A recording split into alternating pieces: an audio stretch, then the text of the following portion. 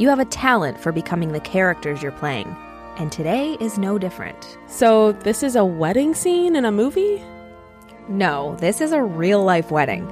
But every detail has been chosen by MGM. The dress, the flowers, the groom. Wait, what? Yeah. In the Hollywood studio system, arranged marriages are a fact of life.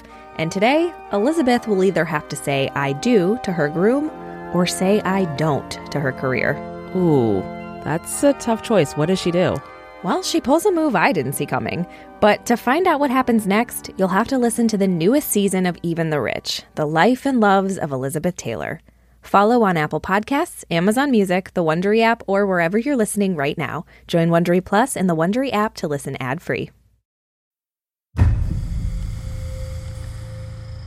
The hospitals weren't doing anything to stop Dr. Dench. And without reporting him to the databank, there was no way for anyone to know how bad things really were. And so Dr. Dench was not getting anything on his record. That's Dr. Randall Kirby. Because Dench wasn't getting reported, no one was connecting all the dots.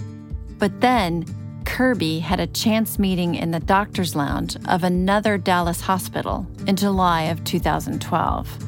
He's a spine surgeon, I'm an access surgeon. Dr. Robert Henderson, the doctor who had begun looking into Dench's background and who happened to be working at the same hospital at the same time. We have to sit in the same doctor's lounge while we're waiting for the rooms to turn over. And it's a small doctor's lounge at Pine Creek Medical Center.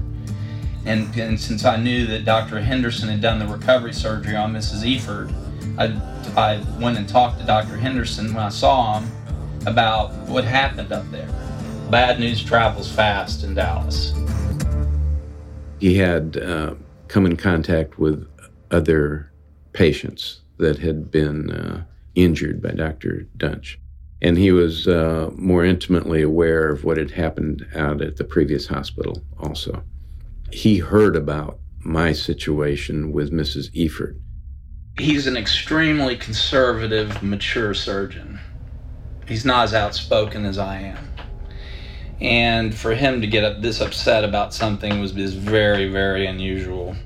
The two make something of an odd pair. Kirby speaks in passionate flourishes. Henderson is understated and deliberate.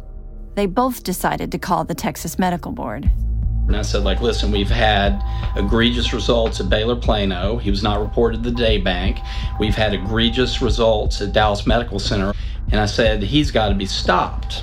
I told him that not only should he not be in an operating room, he should not be evaluating or interfacing with patients, period, until he was fully evaluated from both a mental and capability standpoint. And what did they say? They said they would get back to me, and thank you very much for